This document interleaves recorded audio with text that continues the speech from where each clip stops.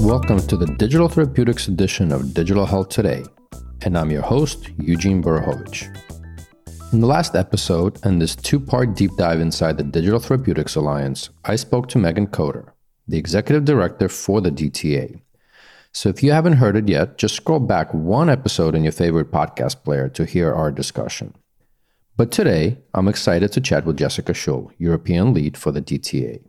But before we dive in, I remember meeting Jessica in Sitges, Spain, near Barcelona, at a HIMSS EU Health 2.0 event. Jessica struck me as a sharp, composed, and super knowledgeable, and of course, a great addition to the DTA. With Jessica's leadership, the DTA expanded its coverage across Europe, LATAM, and Australia. And now we jump to my conversation with Jessica Schull. Jessica, so why don't you tell us a little bit about yourself, who you are, and what brought you to Digital Therapeutics, and more specifically, Digital Therapeutics Alliance? Well, hello, Eugene, first of all. Yes, it's kind of a long story who I am and how I got here, because I've been in digital health for 20 years. And so I started out as a medical biovisualization specialist working on 3D anatomy using the Visible Human, building in Washington, D.C., virtual surgery simulators. And this was, high-tech, super funded NIH, DARPA, DoD grant kind of stuff. And I learned a lot in that company, though. It was a startup, and we built simulators, which were then sold. It was sold to Laerdal eventually, that company. But just how to work between, the tech developers, the haptics engineers, the surgeons, and the funders, and the patients, and everyone involved. There was it's a different language and set of requirements for each area, let's say. And a specialty, right? I mean, everybody sort of was an expert in a particular area, right? Exactly. And they didn't really know the other areas of expertise. And so I was oftentimes just liaison between all of them. But that taught me a lot about what could be accomplished in digital health. And so from there, I wanted to go a bit more broad, like what could be actually accessed by a more global population. And so I moved to Europe in 2005 and started working for the WHO and the what was then called eHealth program in countries like Rwanda. And this was the other side of the coin, let's say, just complete low resource and what could be done in digital health there. And after 6-7 years on and off with WHO, I worked with the World Bank and through different projects and so forth. eHealth became mHealth, which became digital health. And I ended up in Barcelona to do a PhD, and here began working with requirements for the way countries could actually adopt and integrate mHealth tools, and started with the UK actually at NICE. And I began working at a hospital. So I've been at a hospital here in Barcelona for about 2 years, working on all kinds of projects, including clinical trials, which has given me insight as to what physicians and research and clinical trials actually entail. So all of that brought me to the Digital Therapeutics Alliance. And when they needed someone to take over or to even embark on what was happening in Europe for digital therapeutics. And when was that? What year was that? That was 2018. As a strategic advisor, that's the way I started, and then came on more full-time after that once we realized there was a lot of work to be done in Europe. There's a lot happening here. So I know, first of all, I think you forgot the word connected health. I mean, you had mHealth, digital health. Yeah, I mean, oh, right. There's all kinds, right? But so, from one perspective, 2018 was just around the corner, right? Like, feels like yesterday. On the other side, it's been 2 years. I know in the last 6 months-ish, there's just been a slew of announcements. And I think with the pandemic kind of speeding us up as far as, approvals for digital therapeutics, what have you seen in these last 2.5 years change within the DTA, its focus, but also, I guess, broadly in the space? So maybe start a little bit broader, and then we kind of go into the DTA, if any, changes. Yes, things have changed a lot for the industry. Digital therapeutics, when the Alliance first started, weren't even known as a name, as a category. So the Alliance was instrumental in getting the definition published, recognized, and it's still something I have to say that we spend a lot of time emphasizing, because it can be misused. The term digital therapeutics, there is consensus being created, but it's still not globally recognized. And so that's been a huge piece of the work, because the definition matters. These are, in Europe, medical devices with CE marks. They have evidence. They have a series of regulatory requirements. And so we're not talking about monitoring or, tracking apps. And so that was a big part of the beginnings. And the industry since then has changed drastically in the sense that there are now multiple products already integrated into healthcare systems around the world, Europe in particular. And of course, last year, Germany wrote and passed this Digital Care Act, which now nationally allows for the reimbursement of digital therapeutics and other DIGA. So there's been, leaps and bounds, changes across the board.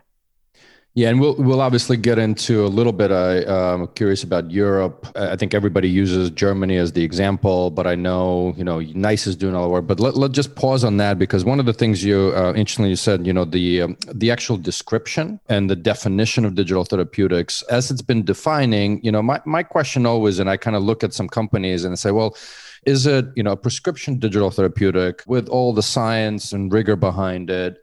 And or is there a novel health service, which are also starting to call themselves digital therapeutic, right? So I'm kind of curious where you look at from a definition perspective and, whether you can give examples of one or the other, because I know members of the DTA are both prescription digital therapeutics like Pear, for example, and others. So let's dive a little bit deeper into the definition of and the difference between DTX as a PDT, prescription, and a health service. So there are members that do all kinds of things, and the way that the products are sold, I can't really speak to that. But the term prescription, in a sense, in Europe doesn't really matter because anything in Germany will be prescribed, whether it's a DTX or not. Under this DIGA law. And so the same holds true in the UK. The same holds true in France. And so we don't really need to say prescription. And if it is offered by an insurance company or offered by a private hospital, it may not be prescribed, but it is still digital therapeutic. So that's a bit fuzzy. But of course, the evidence is still there, regardless of how it's delivered. Mm-hmm. So I think as frameworks become more robust and numerous in Europe, the prescription will be the norm. And so that's almost unnecessary in Europe to say that. However, to distinguish, if it helps emphasize the fact that these products are clinically evaluated and rigorously tested and have clinical trials behind them, published in peer-reviewed journals, great. The main thing we want to communicate, though, is that these products are software interventions that move a clinical endpoint for a specific disease in a patient. Mm-hmm. And so if an endpoint is not reached and improved, it's not a digital therapeutic. Oh, that sounds pretty crystal clear, right? Of course, there's nuances, right, as well, as you dig deeper. And that's, I think, part of the challenge. But let's switch gears because you mainly cover Europe, right? Mm-hmm. And I think Australia, we talked about, and some Latin America countries. So at a broader level, and I know, for our American listeners, Europe is not Europe. There's, many countries, and everybody has their own rules, regulations, et cetera. So maybe contrast at a higher level, kind of Europe, Australia, and some of the countries that you cover in Latin America, and then we'll dive deeper into Europe. Yeah, so Europe is, of course, the EU plus the UK plus Switzerland, and a lot of differences among those countries. However, most countries in Europe are single payer. The one interesting country I think that people maybe don't realize is that Netherlands used to be single payer, is now nearly 100% private. However, it's still required to have a health insurance, and they're quite open to looking at innovation. So anyway, there's a broad range of ways to approach incorporating DTX across those kinds of countries. In terms of Australia, so I haven't been able to go there actually since this whole COVID thing. But, understood. but I would love to, because there's a lot happening there actually. And the TGA, which is the Therapeutic Goods Administration, their FDA, let's say, are looking at digital tools and coming up with a new kind of framework to be published in, I believe, February. So what we're doing is working with groups in Australia to ensure that we can be aware of all those changes and developments. And the same goes in South Korea. In South America, there's a lot less published and done for digital therapeutics, but all countries, because of COVID, of course, are highly aware that telemedicine is needed and needs to be paid for, needs to be supported. And thus, this is sort of a portal into a wider world of digital medicine and digital therapeutics. And so I'm engaging with and coming up with ways to communicate to a broader range of physicians in South America and Central America through just having our documents distributed and holding webinars now and then. And of course, I'm sure translating it to so many languages just all around the world for DTA, right, as well. Yeah, and it's interesting because digital therapeutics in English, so then in French, it's thérapie numérique, so there are different terms. And in Germany too, DIGA includes digital therapeutics. And so we're having to sort of understand how to align these categories that overlap, but maybe not 100%. So maybe, and I know there's been quite a lot of podcasts and talks done on DIGA. That's been kind of a little bit of the shiny light in the EU. So maybe spend a little bit of time describing and what DIGA does actually for the entrepreneurs or digital therapeutics in general. But then I want to contrast because I do believe that, UK with NICE is not that far behind. I know Belgium and a few others, but you've been virtually, at least these days, traveling around Europe. So let's start with DIGA. Yeah, so DIGA is interesting. The whole DIGA framework, the fast track, is interesting because, like you say, NICE has been doing a lot of evaluation work, and they have this evaluation framework, which is very solid. However, it does not lead to reimbursement. It's a necessary step, but it does not mean you'll be reimbursed. Whereas the BfArM framework, if you are accepted, you're automatically in line to be reimbursed as long as doctors prescribe your product. And so they've gone one step further even than NICE. And, the UK is just an interesting country because, fantastic healthcare, the NHS is loved. They're looking always at how to integrate and improve and become innovative. NHSX is doing a great job now of trying to incorporate AI into all kinds of things. However, still to have a product distributed across the country from a central NHS is impossible. So companies go CCG to CCG, which is clinical commissioning group to clinical commissioning group, to have their product recognized and adopted in little pockets around the country, which, it is a way to do it, but it's a little more slow going than the German method right now. And Belgium, France, just contrast a little bit there, where those some of the additional countries are? Sure. So Belgium is, to me, they don't get enough recognition because not only have they now developed this 3-step pyramid for integrating and reimbursing for digital therapeutics, which they're calling the mHealth pyramid because it may be a tablet, whatever, but they're still calling it mHealth. And it may also be for things that are diagnostic, which digital therapeutics are not. So they developed this pyramid, which is, first level being CE mark, second level being interoperable with the whole Belgian system.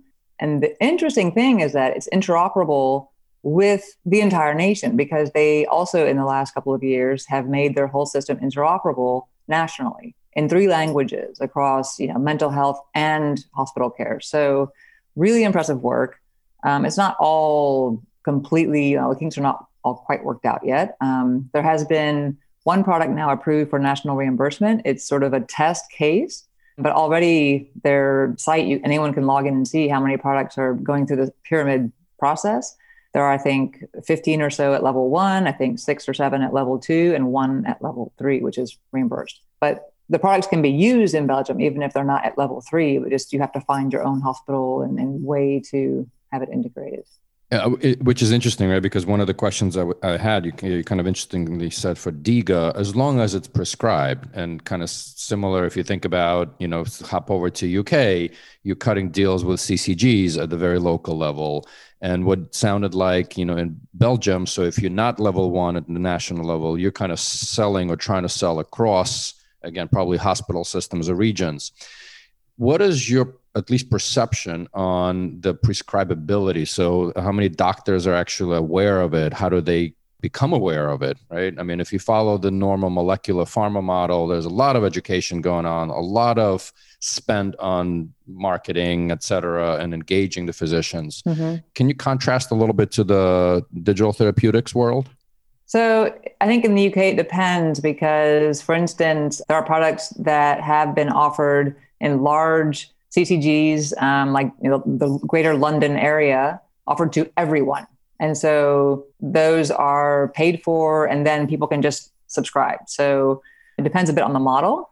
So I think in Germany, the difference is that physicians, and similar to the UK, if physicians aren't aware, if they don't understand the value, they're not going to say, yes, okay, I'll prescribe. And so this is something actually that we've been working on with stakeholders in Germany to come up with either webinars or articles in German, published in German medical journals with the German medical societies to say, this exists, whether, you know what these products are yet or not. I mean, this is happening. This is what some benefits have been. These are the products that are already in the German system. So we're trying to convey some kind of friendly sort of peer-to-peer information so that, and it's going to be slow. I think over the next year, there will be more diffusion, more awareness. I think that's a big part of it. And like you said, the pharma companies have these masses of market access people, commercial teams that go out. And I think, maybe we could harness that too. I mean, especially if pharma companies are involved, it makes sense to invest in getting the word out. Yeah. I think, the relationships, I kind of call it the DTX is the cuddle with pharma versus making their own market access paths, right? Mm-hmm. So I think that will depend. Interestingly, you kind of said, well, Belgium did some great stuff. Germany led the way with DIGA. NICE has been doing stuff for quite a while. I'll say pre-Brexit, of course, but how does that all bubble up to the EU? Other organizations, if I rewind back probably around 2 years ago, there was another organization, I'll say running around Brussels, something with digital therapeutics. So, how does it all get synchronized, or is it sort of each country, even within the EU, is doing their thing and other organizations working with you guys? Yeah, no, it's interesting because healthcare is one of the few areas which is completely independent of the EU. And so even it could be that a drug that is prescribed in Spain, you can't get in the UK or vice versa. And so right now, there is no central European way to have all these products recognized and the way they're assessed and so forth. We're working on that just because it is so new. And the European Union itself, the Commission is really heavily invested now in creating a European health data space. So that would mean interoperable, health data across the European Union, which means sharing standards, which means, suddenly we have to work together on health data. Yep. And so I think the confluence of COVID plus the fact that these products are out there and being used, whether they like it or not, I think they like it, but it can't be ignored any longer. There's, the wave is too big. And so I think the confluence of those three things is going to mean that, yes, there is some European recognition at some level. And we are actually working on having a coalition letter recognized at the EU level, just what digital therapeutics are. And we're circulating that in Brussels. And, it takes a bit of who and getting it in front of the right people, but there's been some good support so far. And of course, just timing, right? I mean, I don't think you're going to get much done in December. No. And in fact, the European Council seat is changing, but we're always in touch with, the countries that are involved and upcoming. And it's interesting. It's actually really fascinating work. And I think there's the willingness to work together. And I think there had been some resistance on some fronts at some point, but now I think everyone recognizes that this is the way to do it, not just for digital therapeutics, but for vaccines, for distribution, for telemedicine norms, all kinds of things. Like right now, because of Brexit, if you are using telemedicine and you're a physician in the UK, you cannot be working with a telemedicine company that's in Europe. So all kinds of oddball norms that have to be worked out. And we want to ensure, of course, best healthcare for citizens here. You mentioned earlier also in Belgium that there's a very transparent process as you are going through this pyramid. What about, I'll call it real world data on usage? I know, a lot of the European countries were very open in like open health data, which I know I personally was tracking back in the day. Is there anything that's being actually published on usage of digital therapeutics across at least the countries that you're aware of, or not yet? I think each company has their own data. I don't think it's been compiled in a way to present the whole industry in Europe, but there's been impressive uptake. I can send you to some companies and they can tell you for themselves, kind of what that's been. Okay. But so we don't have a running chart of how many patients are engaged. Yep. Yeah, I mean, it was less about DTA tracking this. I think it was more around, again, the transparency, like the Gaia price. The pricing is very transparent. So to me, the question would be the follow-on, what's the usage and the outcomes? Are they transparent? Are there talks about it? Are there plans about it, et cetera? But yeah, I think there are, if you look, for instance, at the MedTech Innovation briefings from NICE, there's some usage data. BfArM has published all of the DIGA that are accepted on their portal. And right now, the pricing is all there, but the usage has not been fully implemented yet. That data is upcoming, I suppose.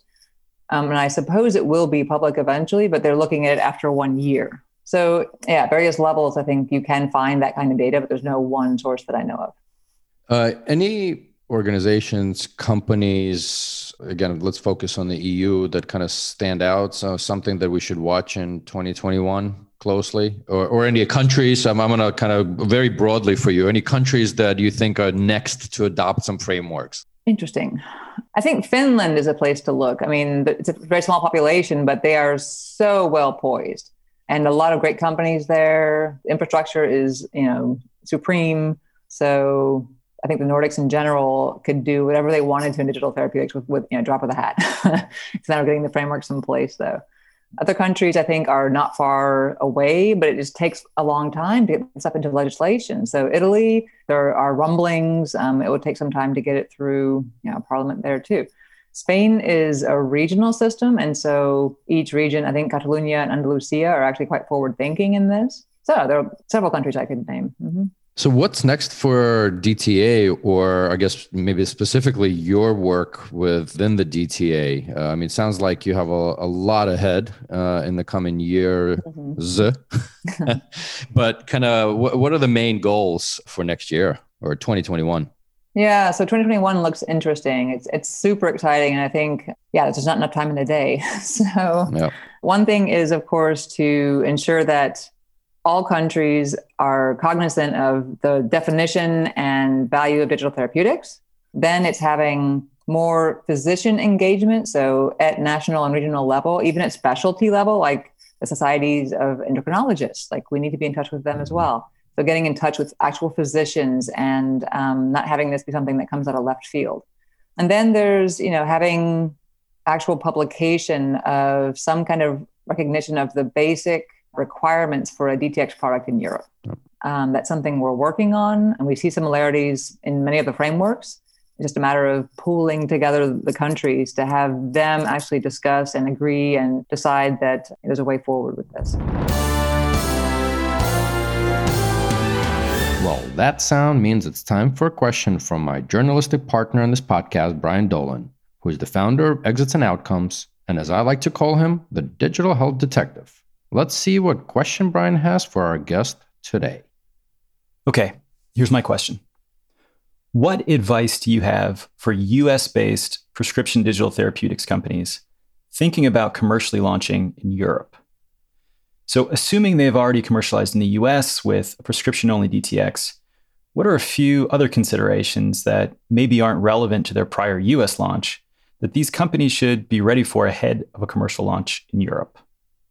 Okay, well, thank you for the question, Brian. It's a very good question, actually. So I think a good thing for companies in the US to understand is the way that healthcare works in Europe, for one thing, and about the pricing is not the same pricing. So the system in general, though, there is no central FDA. Each DTX, especially after May in 2021, will have to be CE marked under MDR.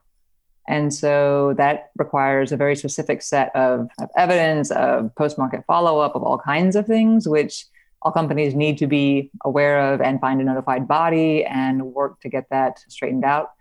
And it could be that in Europe, and we're seeing this more and more agreed upon, is that probably a DTX will be class 2 or higher. And so that's not the case in the US. That said, it does lend a good deal of credibility to DTX products just because that level of rigor is substantial. And so before embarking on that, look at the countries that you're interested in distributing in what markets, because the requirements are right now different. And so if you can, and it's not a one shot, takes care of everything, but if you can match the CE marking requirements and evidence generation with what the countries require, I think you'd save yourself a lot of time and go for the high bar, because doing the minimum is not going to cut it. Perfect. This was wonderful, Jessica. And I guess, as our listeners, a key component of this is actually getting to know the person at the other side of it. So I want to ask you a question. What gets you up in the morning? What is your why? I guess to me, it's really fascinating how this is evolving, how fast it's moving, and just seeing sometimes people who you wouldn't even suspect, are open to changes in healthcare, which 20 years ago, it was just really like pushing on a brick wall. And so it's so encouraging. And I think we really have a chance to revolutionize, in a sense, the way healthcare is delivered. And, COVID, be what it is. It's that's been the silver lining, that there's a chance to really make healthcare efficient. Thank you very much for your time. Of course. It's a pleasure.